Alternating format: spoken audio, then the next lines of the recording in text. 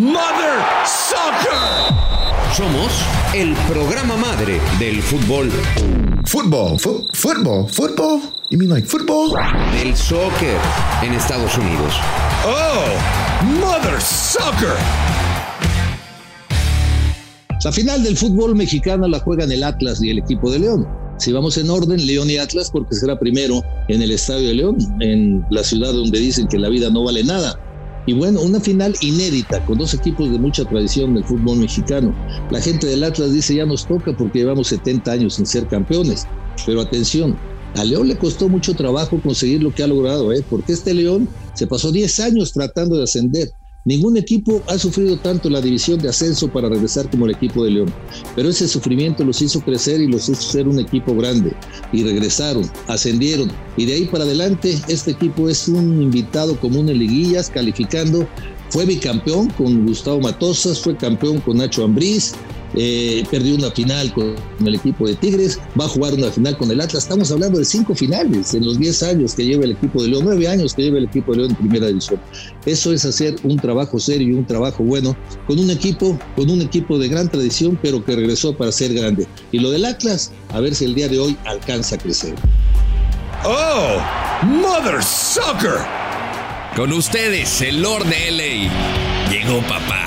Rodolfo Landeros.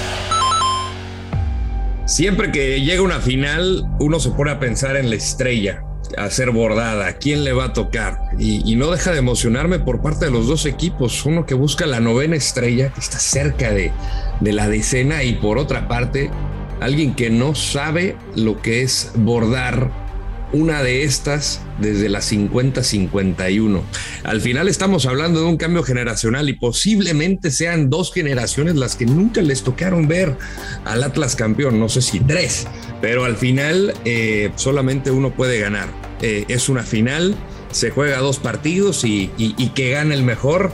Evidentemente me emociona mucho por la historia de ambos. Presente, el embajador de Colmebol en el mundo, Juanjo Buscalia. Será un duelo de estilos muy interesante, un equipo más ofensivo, probablemente con más variantes, como León, al que le cae mejor el protagonismo, esto de ir a buscar los partidos, ante un Atlas que ha hecho un culto de saber defenderse a lo largo del año y principalmente en los playoffs. Creo que va a depender mucho de que los de Ariel Holland, a los que le gusta tener la pelota, no se traicionen en su estilo. ¿Por qué digo esto?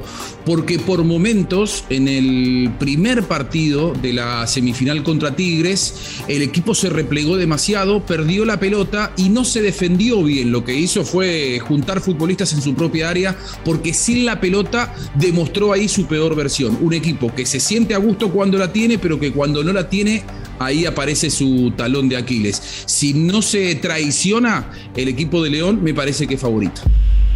Bueno, pues ahí está el punto de vista de Juanjo. Luego platicaremos también que Juanjo nos haga el favor de platicarnos los estilos de los dos técnicos argentinos en Argentina, si es similar a lo que estamos viendo aquí en México.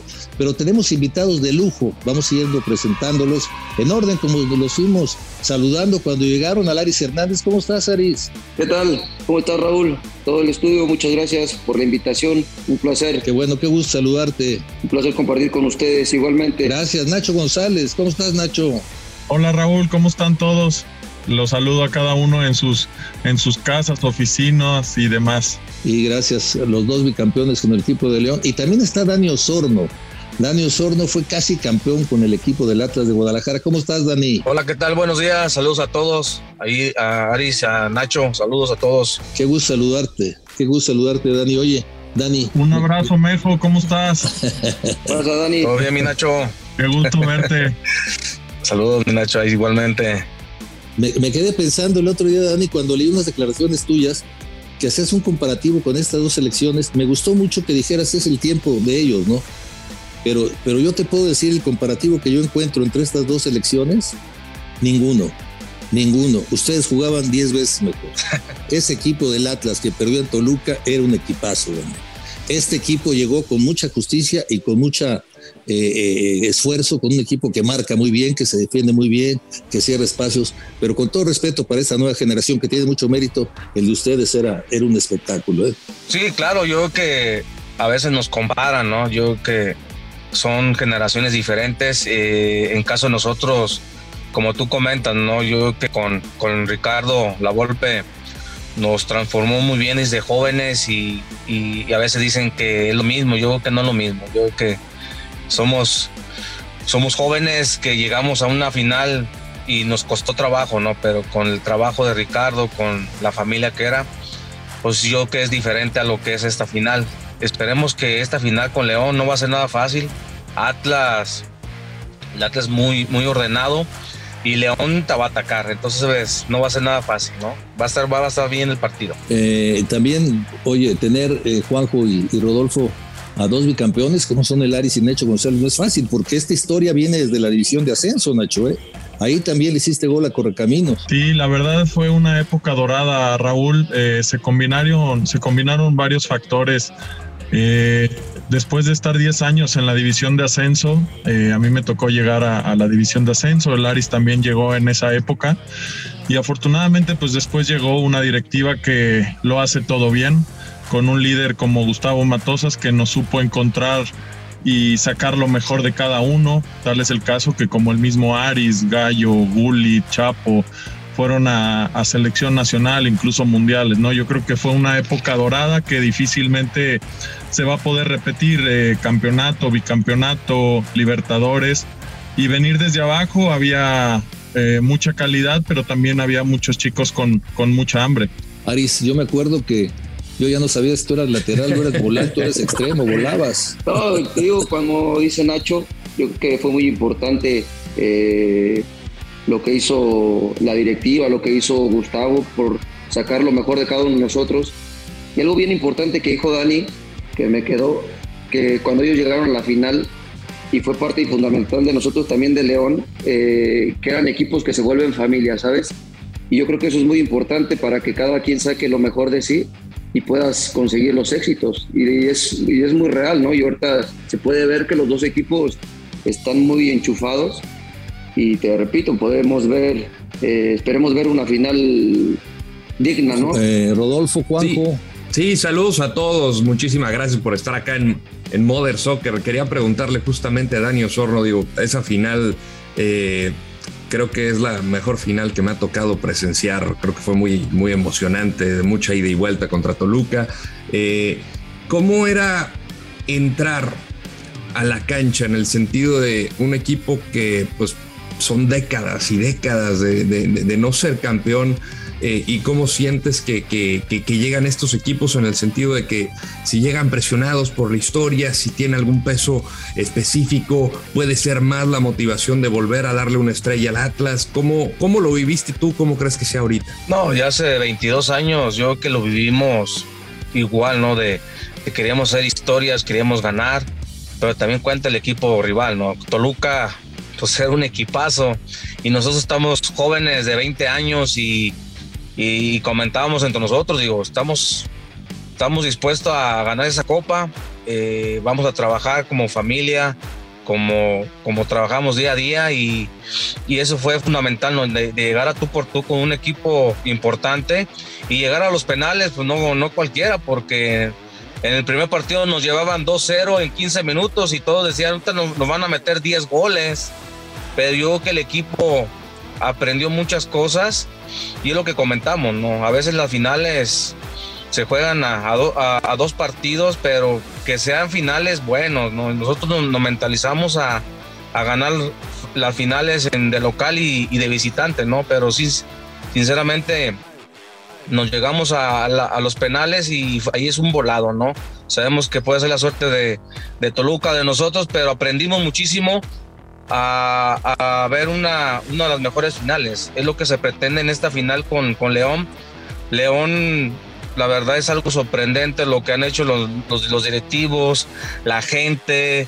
La verdad va a estar padre, ¿no? Sabemos que la historia de Atlas, 70 años, es bien complicado, ¿no? Que la gente ya espera un campeonato y esperamos que compitan para que ganen también el título, el Atlas, ¿no? Me quiero meter un poco en la final del fin de semana, en los dos partidos que se vienen por delante, y escuchar conceptos de ustedes que lo vivían desde adentro y que fueron protagonistas en partidos importantes, tanto de León como de Atlas, pero mirando hacia lo que va a pasar. Yo cuando recién arrancábamos decía...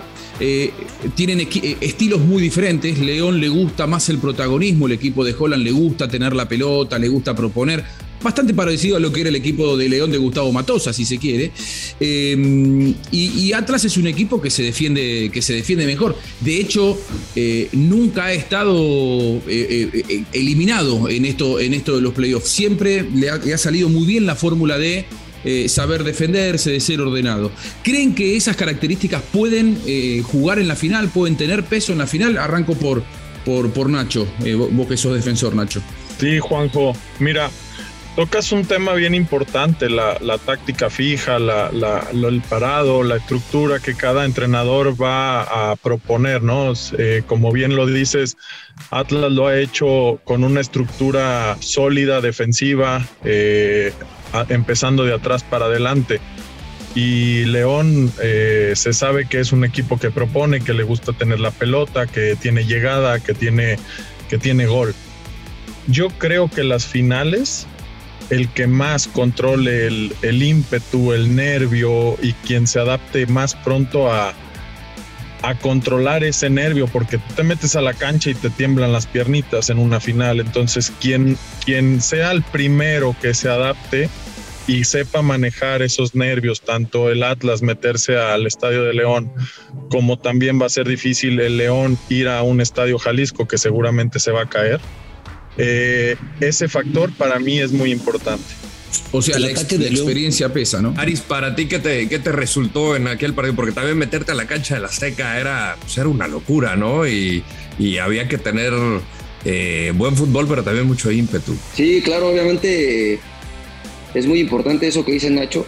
Yo creo que ahí puede sacar un poco más de ventaja el León por las experiencias que ha tenido jugando finales, porque realmente así pasa, cuando ves un estadio lleno, y a lo mejor los que no han tenido esa experiencia, sí es algo que puede pesar ver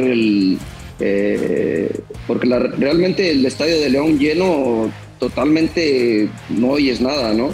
Y seguramente el Jalisco, como dice Nacho, se va a caer y todos están esperando ese ansiado campeonato.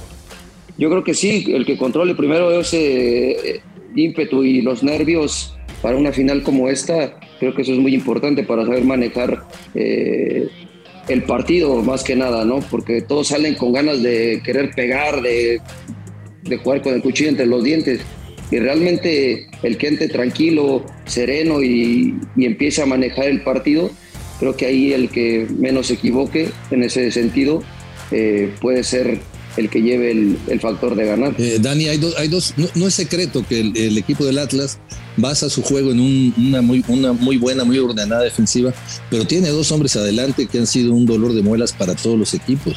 Estoy hablando de Quiñones y de Furch.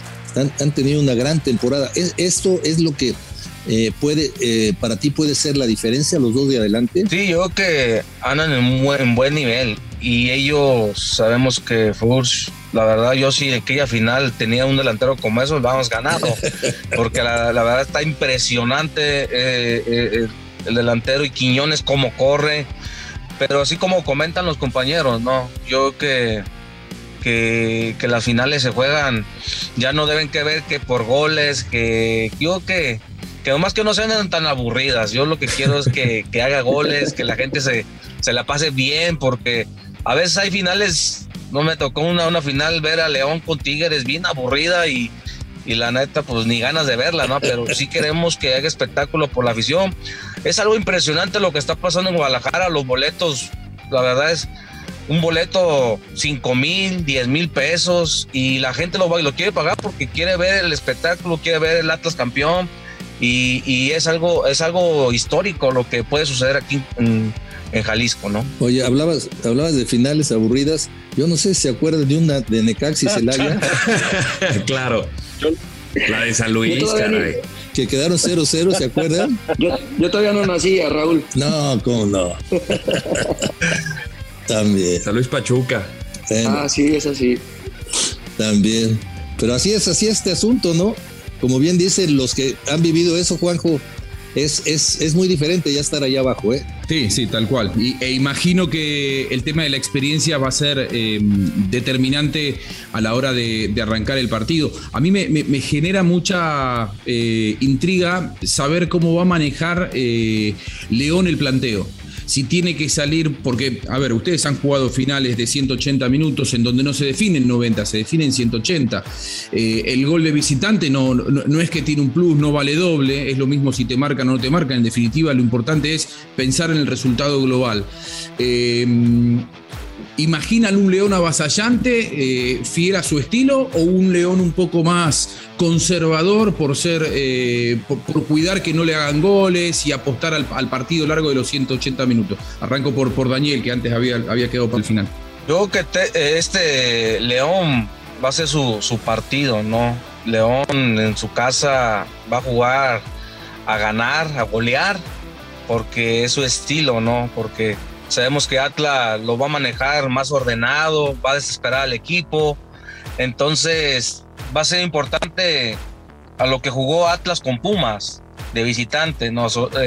Aguantarlos, y en una que tenga Quiñones de Furs, ahí van a aprovechar al estilo de Atlas. Entonces yo creo que León en casa va a ser muy peligroso, y en los que tengan los errores, ahí van a aprovechar los dos equipos, ¿no? Los pequeños detalles, ¿no, Nacho? Siempre esos pequeñitos detalles que pueden marcar el rumbo de una final. Sí, un error te puede costar una final. Realmente son partidos de máxima concentración. A lo que comentaba Juanjo, yo creo que el que cambie su sistema o su identidad o su estilo de juego, yo creo que eso sería un error muy grande, ¿no? Yo creo que lo que sucedió con León en el Volcán contra Tigres realmente no creo que haya sido un planteamiento de Holland. Yo creo que más bien Tigres fue tan impulsivo y el impulso de la gente y demás, Tigres terminó metiendo a León en su propia cancha, ¿no? Son factores que a veces te dicen, oye, ¿por qué los tiraron para atrás? No, es que no fue la estrategia, sino el mismo partido, y tú con esa presión también del estadio y la presión del mismo equipo, el factor anímico es muy importante, ¿no? Entonces, a veces no es el planteamiento, sino las situaciones de juego. Y Aris, ¿qué punto de vista tenés? ¿Le conviene a León que Atlas lo espere y que le juegue de contra? ¿O imaginás que puede darse un partido diferente con un Atlas sorprendiendo y plantándose un poco más de igual a igual? No, totalmente de acuerdo. Yo creo que León va a aprovechar la localía. Tiene que aprovecharla sí o sí. Yo creo que los primeros minutos van a salir los dos equipos primero a ver cómo están las aguas, y después cómo se vaya desenvolviendo el encuentro. Yo creo que León va a empezar a atacar y aprovechar, te digo, nuevamente el estilo que ellos tienen, y aprovechar la localidad. La verdad, la localidad de León pesa, y yo creo que, como dice Nacho, el ímpetu te va a empezar a llevar hacia adelante, ¿no? Yo creo que por ahí el Atlas tiene que aguantar esos 90 minutos, y si no, después va a ser muy complicado, ¿no? Porque León también hasta eso defiende bien, no como Atlas, pero creo que a veces los goles te llevan a manejar más los partidos, ¿no? Cuando tienes el resultado en la bolsa. A mí, Nacho, hay una cosa que me brinca, porque este Atlas defiende con una línea de 3 atrás, defiende con Doria, con Santa María, con Angulo, pero León juega regularmente sin centro delantero fijo. Sí, Raúl. Entonces, estos 3 de atrás, yo no sé en determinado momento si tenga la confusión de a quién marcar, ¿no? Yo creo que ese es el mérito de León. Ya tiene tiempo también León jugando de esa manera, igual con Nacho Ambriz. De repente no era un centro delantero el típico tal vez fijo como en su momento Mauro Boselli, ¿no? Que era nuestro referente de área. Hoy con Dávila y demás, toda esta gente, de repente las llegadas de Meneses, de Mena, por ejemplo, Mena a veces parece que es tu centro delantero, entonces te llegan por las bandas, se incorpora los volantes de ataque, en su momento el Chapo, y diferente, ¿no? Ahora que no ha jugado, pero Navarro en su momento también terminaba haciendo bastantes goles. incluso en nuestra época cuando jugábamos Aris y yo, había veces que el delantero no era el que metía los goles, en este caso Mauro, a veces los terminaba metiendo el mismo Aris, Loboa, Burbano. Hasta tú. Hasta ustedes metían goles. A veces me equivocaba. Oye, Nacho, ayer estaba viendo la final, el día que te despides contra los Pumas, haces una barrida al final del primer tiempo impresionante, era jugada de gol, y yo cuando la estaba viendo ayer en cámara lenta, dije, ¿cómo es posible que no lo haya tocado? Ahora sí que quirúrgica, llegaste al balón perfecto. Era una jugada de gol y era el 1-1, ¿eh? No, lo malo es que si no le hubiera pegado al balón, ya no me hubiera podido quedar aquí a vivir en León. Claro. No, qué maravilloso el fútbol. Platicar con ustedes tres, la verdad nos llena de buenos recuerdos y de situaciones agradables, y ojalá eso se viva. Y ¿saben qué, Dani, Nacho y Aris? Que ojalá las aficiones se comporten, ¿no? Sí, tocas un punto muy importante. Yo creo que lo que dice Daniel Osorno de cómo se está viviendo en Guadalajara, yo soy de Guadalajara y por ahí me llegan cantidad de videos y demás. Entiendo la euforia, entiendo los ánimos, seguramente acá en León también se vive esa pasión, aunque últimamente hemos estado un poco más acostumbrados, pero la pasión no muere, ¿no? La gente está más trincada que nunca, las porras también tienen que guardar cierta mesura, ¿no? Yo creo que hay que comportarse, disfrutar de la final y bueno, que al final que gane el mejor, como dice Osorno, que sea un partido atractivo. Yo creo que estas situaciones, en lo personal, yo estuve en Atlas 9 años, fui compañero de Osorno, yo era muy chico y Osorno era muy viejo ya. Pero bueno, ahora me tocó estar 11 años en León y la verdad es que mi cariño se carga para acá, pero independientemente de eso, sí hay que guardar compostura, comportarnos a la altura y que no vaya a haber ningún accidente, tanto en festejos o del otro lado. Pues sí, quería preguntarle a Dani, pues el ser parte de esta generación que se quedó pues a un nada y obviamente que se le reconoce por el gran fútbol valiente y alegre, el haber estado en esa cancha, obviamente con lo que mencionaba, ¿no? El tema de la presión de la historia, de qué manera aconsejar a los que hoy se van a rifar en un primer episodio por los rojinegros y tratar de pues sacudir esos nervios que seguramente muchos de ellos tendrán. No, yo creo que es una gran oportunidad para los jóvenes, para todos los que están ahorita en Atlas. Yo creo que si van a lograr el objetivo de un campeonato, hasta le van a poner una estatua. La verdad, claro. Es algo histórico que se puede lograr. Más de 70 años, pues es bien complicado. A veces la carrilla nos dicen que ya está la porra del Atlas ahí, los puros viejitos y todo, que ya van a salir y todo. Pero es algo padre, ¿no? Es fútbol. Hay que divertirnos, hay que apasionarnos por los equipos. Sabemos que en Guadalajara es algo impresionante. Sinceramente les comento, un boleto que yo aquella final yo veía que los daban en 50 pesos aquel tiempo y ahorita está impresionante. Para la final, de esa final de esa final 50 pesos arriba. Ahorita están en 3,000 pesos arriba en la zona C, zona B. Pero la gente ahorita les vale, la gente ahorita quiere comprar boleto, claro. Quiere estar en la final, apoyar a su equipo y es padre, ¿no? Porque la fiel quiere ver a su equipo campeón, ¿no? Toda la afición rojinegra, la verdad, está esperando una final complicada, pero a la vez tienen mucha fe, ¿no? Bueno, Dani, pues muchísimas gracias. Ahora te digo una cosa. Claro que sí. 70 años para ahorrar, ¿eh? Un abrazo, Dani, muchísimas gracias. Saludos a todos, Nacho y Ari, saludos. Y Dani, abrazo gracias, Nacho, muchísimas gracias, Nacho también. Muchas gracias, saludos a todos. Igualmente, al rato nos vemos por acá, Nacho, un abrazote. Sí, señor, claro. Aris, muchísimas gracias, un fuerte abrazo y bueno, pues que sigas teniendo una buena vida. Igualmente, cuídense mucho. Un abrazo, Nacho. Gracias. Cuídense. Tres que gane la fiera. Juanjo, Rodolfo y Juanjo. Oye, Juanjo, si esta final la jugaran en Argentina, el señor Diego Coca contra el señor Ariel Holland, ¿tú nos estarías diciendo lo mismo? un técnico que va a ir para adelante y otro técnico que va a esperar para aguantar. Mirá, son dos entrenadores que además han dirigido últimamente y han sido campeones con Racing y con Independiente, dos eternos rivales. Claro. Holland fue campeón con Independiente de la Copa Sudamericana en 2007 y Diego Coca fue campeón con Racing en el año 2014-2015.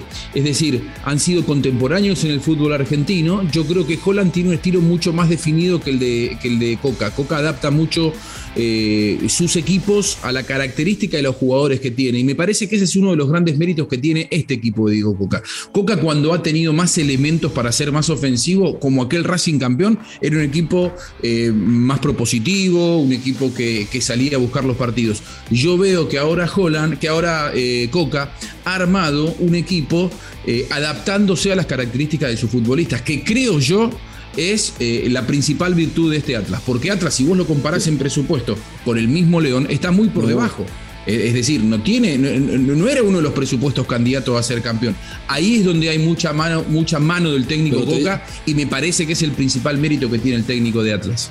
Y creo que tuvieron el tiempo suficiente para ajustar en el debido momento. Yo recuerdo a alguien de León que nos había comentado que Holland trató de buscar su fórmula, salirse un poco de lo que trabajaba Nacho Ambriz, y se dio cuenta que tenía que seguir trabajando con base en esa línea, pero obviamente meterle un poquito de su sabor, y eso me parece que fue donde enderezó el barco. Y Diego Coca, por su parte, era quitarle el chip que tenía este sentido de Rafa Puente del Río, que atacaba demasiado, y darle un poquito más de orden. Si recuerdan, en la primera etapa de Coca decíamos, pues son los mismos resultados. Yo creo que no va a continuar. Mérito de la directiva de retenerlo, que se convirtiera en un equipo mucho más organizado, porque yo lo veo como el mejor organizado que hay ahorita en el fútbol mexicano, y todo comienza desde ahí. Y además tienes a Camilo Vargas, que si de por sí es difícil pasar a la defensa, tienes un arquerazo. Ahora se dan cuenta, espectacular. Rodo, Raúl, lo difícil que es dirigir al América, porque si esto Coca lo hubiera hecho en el América, lo hubieran vuelto a Solari, lo vuelven loco porque no da espectáculo, porque en América es ganar y dar espectáculo. Como lo hizo en Atlas, mucho más en silencio, y alcanza con los resultados, aunque no proponga demasiado, y está en la final. América, Tigres, Cruz Azul, Monterrey, nóminas mucho más caras que estos dos que juegan la final esta noche. Eso es mérito de León y de Atlas. Como bien dice Juanjo, Atlas con una nómina más barata todavía, con un plantel más corto, y bien dice que Coca había trabajado mal, Rodolfo. Pues no había trabajado mal, no había habido resultados y finalmente lo aguantaron. Pero ¿saben qué influyó? Que le quitaron el descenso, 100%. Así pudo trabajar más tranquilo. Sí, no. Porque este estilo no hubiera llegado si no quitan el descenso, Rodolfo. No, te permite en un fútbol mecha corta, como me gusta llamarla, donde las decisiones a veces te alcanzan en 5 o 7 semanas para cortar cabezas, ¿no? Y a mí me parece que aquí te da tiempo de trabajar, incluso si estás hasta abajo y te toca pagar los 120 millones, pues bueno, tienes tiempo para trabajar de un proceso, que a mí me parece que el proceso y la continuidad son la base del éxito. Es muy, muy, muy difícil tener éxito en un semestre de dirección técnica. Ahora, Raúl, vos que estás en León, un reconocimiento para la gran obra que está haciendo la gente de León, que me decías que era extraordinaria, ¿no? El campo de entrenamiento. Un centro de alto rendimiento, Juanjo. La verdad que yo lo puedo poner a la altura de cualquier lugar del mundo. Un centro de alto rendimiento, tiene el pabellón para mujeres, tiene el pabellón para hombres, canchas de entrenamiento, granjas, porque es autosustentable, lo que comen ahí lo producen ellos. O sea, la verdad, un ejemplo. Y desde luego ya la vieja tradición que tiene Grupo Pachuca de la Universidad del Fútbol del Campus León, que va a estar aquí justamente en el Bajío, en el centro del país. Ya tienen 300 alumnos. La verdad es digno de admirar esto que están haciendo ahí.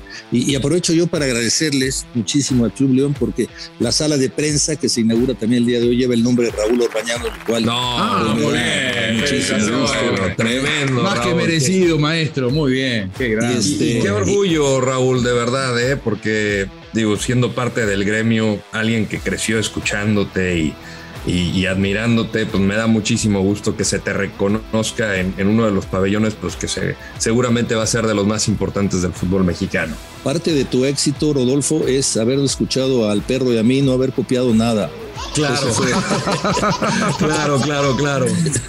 Eso no, que ni qué, pero bueno, incansables partidos que me aventé con ustedes, siempre disfrutando la química que ustedes tenían y aún mantienen de camaradería. Eso se transmitía al aire y eso es único. Era una época en que los ratings eran diferentes, ¿eh? No, bueno, era así. Era otra época. Ahora, son pocos los que pueden recibir homenajes en vida, ¿no? Porque homenajes hay muchos. Claro. Pero cuando el reconocimiento que más se disfruta, y me parece para mí el más auténtico, es cuando se decide a una persona vigente como Raúl Orbañanos homenajearlo en el mejor momento de su carrera. Raúl, felicitaciones, eso es para pocos. Brenda Flores, ya tenemos las semifinales de la Liga MX Femenil. Adelante, Brenda, gusto saludarte. Footbox Femenil. Brenda Flores. Raúl, Rodo, Juanjo, ¿cómo están? Los saludo con mucho gusto para platicar de fútbol femenil. Ya están definidos los horarios para las semifinales de la Liga MX Femenil. Este viernes, pongan mucha atención, viernes 10 de diciembre se disputarán los partidos de ida. El Atlas recibe a Rayadas de Monterrey. La buena es en el Estadio Jalisco. La mala se desarrollará a las 11 de la mañana. Incluso este tema ya generó polémica de el por qué no dar un horario con más audiencia. Por otro lado, el Azteca abrirá sus puertas para el duelazo entre las Águilas del la América y Tigres a las 8 de la noche. Un partido que genera expectativa. Se sabe del poderío de las del norte, aunque no podemos olvidar que las de Coapa van en ascenso y en partido de temporada regular empataron a 1. Las vueltas se llevarán a cabo el próximo lunes. En el Volcán, Tigre recibe al América a las 7 de la tarde, mientras que Rayadas y Rojinegras se verán las caras en el Gigante de Acero a las 9 de la noche. Nos esperan duelos emocionantes. Estamos a muy pocos días de conocer a las finalistas del Torneo Apertura 2021 y estaremos al pendiente para llevarles toda la información a través de Mother Soccer. Saludos, compañeros. Regreso con ustedes. Abrazo. Gracias, muchísimas gracias, Brenda. Las semifinales de la Liga Femenil. Chico, toma lo tuyo. Otra final de la Liga MX, esperando que sea una muy buena final entre León y Atlas, pero paralelamente a lo que va a ser la final de la Liga MX, en la liga y después de la asamblea de dueños lanzan el comunicado de que ya va a haber ascenso. Sí, yo me puse a pensar y dije, qué bueno que ya va a haber ascenso en el fútbol mexicano. Ya luego, cuando vi el comunicado, se tienen primero que actualizar 4 equipos, cuando menos, llenar los requisitos que les pide la Liga MX. Luego, el que ascienda y que sea campeón de campeones también tiene que estar certificado dentro de esos requisitos. No, bueno, o sea, finalmente abren el ascenso, pero lo abren como quieran, o sea, no deportivamente. Les interesa mucho que tenga un estadio más de 15,000 personas. Deberían de preocuparse finalmente por alguien que tenga una posición económica, un grupo que tenga posición económica para participar. Nuevamente lo hacen, o sea, no sé si vaya a suceder o no, porque ya sabemos que esta es la Liga Big Brother, las reglas cambian. Toma lo tuyo, Liga MX. Ya no te creo nada, ya tus besos. El peor año de la selección mexicana. Así lo catalogó Gerardo el Tata Martino con base a resultados y ausencia de campeonatos. Se cierra contra Chile en un partido amistoso, oportunidad inmejorable para ver a muchos jugadores quizá debajo del radar, como el Bebote, como Jiménez, que no había tenido grandes oportunidades, como Marcelo Flores de las inferiores del Arsenal, o como Benjamín Galdamés, que tiene la ascendencia chilena y decidió jugar por México. Pues Tata, si ya tienes esta oportunidad para poder dedicarlo a ver jugadores, ¿por qué no darle más minutos a Marcelo Flores? ¿Por qué no darle la oportunidad a que ingrese Galdamés si difícilmente los vas a poder ver cuando el próximo año se reanuda la eliminatoria mundialista con el octágono? ¿De qué se trata, Tata? Toma lo tuyo. No se me quita lo terco, ya ni viendo cómo me desprecias cuando te me acercas. Me confieso que durante muchos años he sido seguidor de Barcelona. He gritado sus goles, he festejado en los clásicos contra Real Madrid. me he enojado con Rodo Landeros, ferviente seguidor de Real Madrid. Y todo esto, ¿por qué? Porque estaba Messi. Resulta que cuando Messi sale, la soberbia catalana nos dice que en realidad la grandeza tiene que ver con su ADN, con su filosofía, y que Messi fue un ave de paso, que fue solamente una excusa y que no fue el mejor jugador de su historia, o que si lo fue, ya lo dejaron de lado porque lo más importante es la identidad. Bueno, por primera vez en 20 años, y vaya coincidencia, cuando Messi por primera vez no estuvo, el equipo se quedó afuera en fase de grupos de la Champions. Una vergüenza, temporada el negro para Barcelona. Toma lo tuyo, soberbia blaugrana. Soberbio rendido, sin su amor ya yo no puedo continuar. Ahora entiendo. Juanjo, te mando un fuerte abrazo hasta Buenos Aires. Muy fuerte, ganó Boca, Talleres de Córdoba, yo iba con Talleres. Pero bueno, sí, finalmente yo ganó también. los penales Boca. Juanjo, te mando un fuerte abrazo. Abrazo grande, amigazo, abrazo grande y felicitaciones. Y saludo también para el gran Rodo. Grande, Juanjo. Rodolfo, otro fuerte abrazo y a recuperarse. No hay más. Ya el soldado romano anda desangrándose, entonces hay que recuperar. Un abrazo, mi querido Rodolfo. Esto fue Fútbol Modern Soccer. Ya sabe dónde estamos, en cualquier plataforma. Esto fue Mother Soccer, el podcast madre del fútbol en los Estados Unidos y Latinoamérica, exclusivo de Footbox.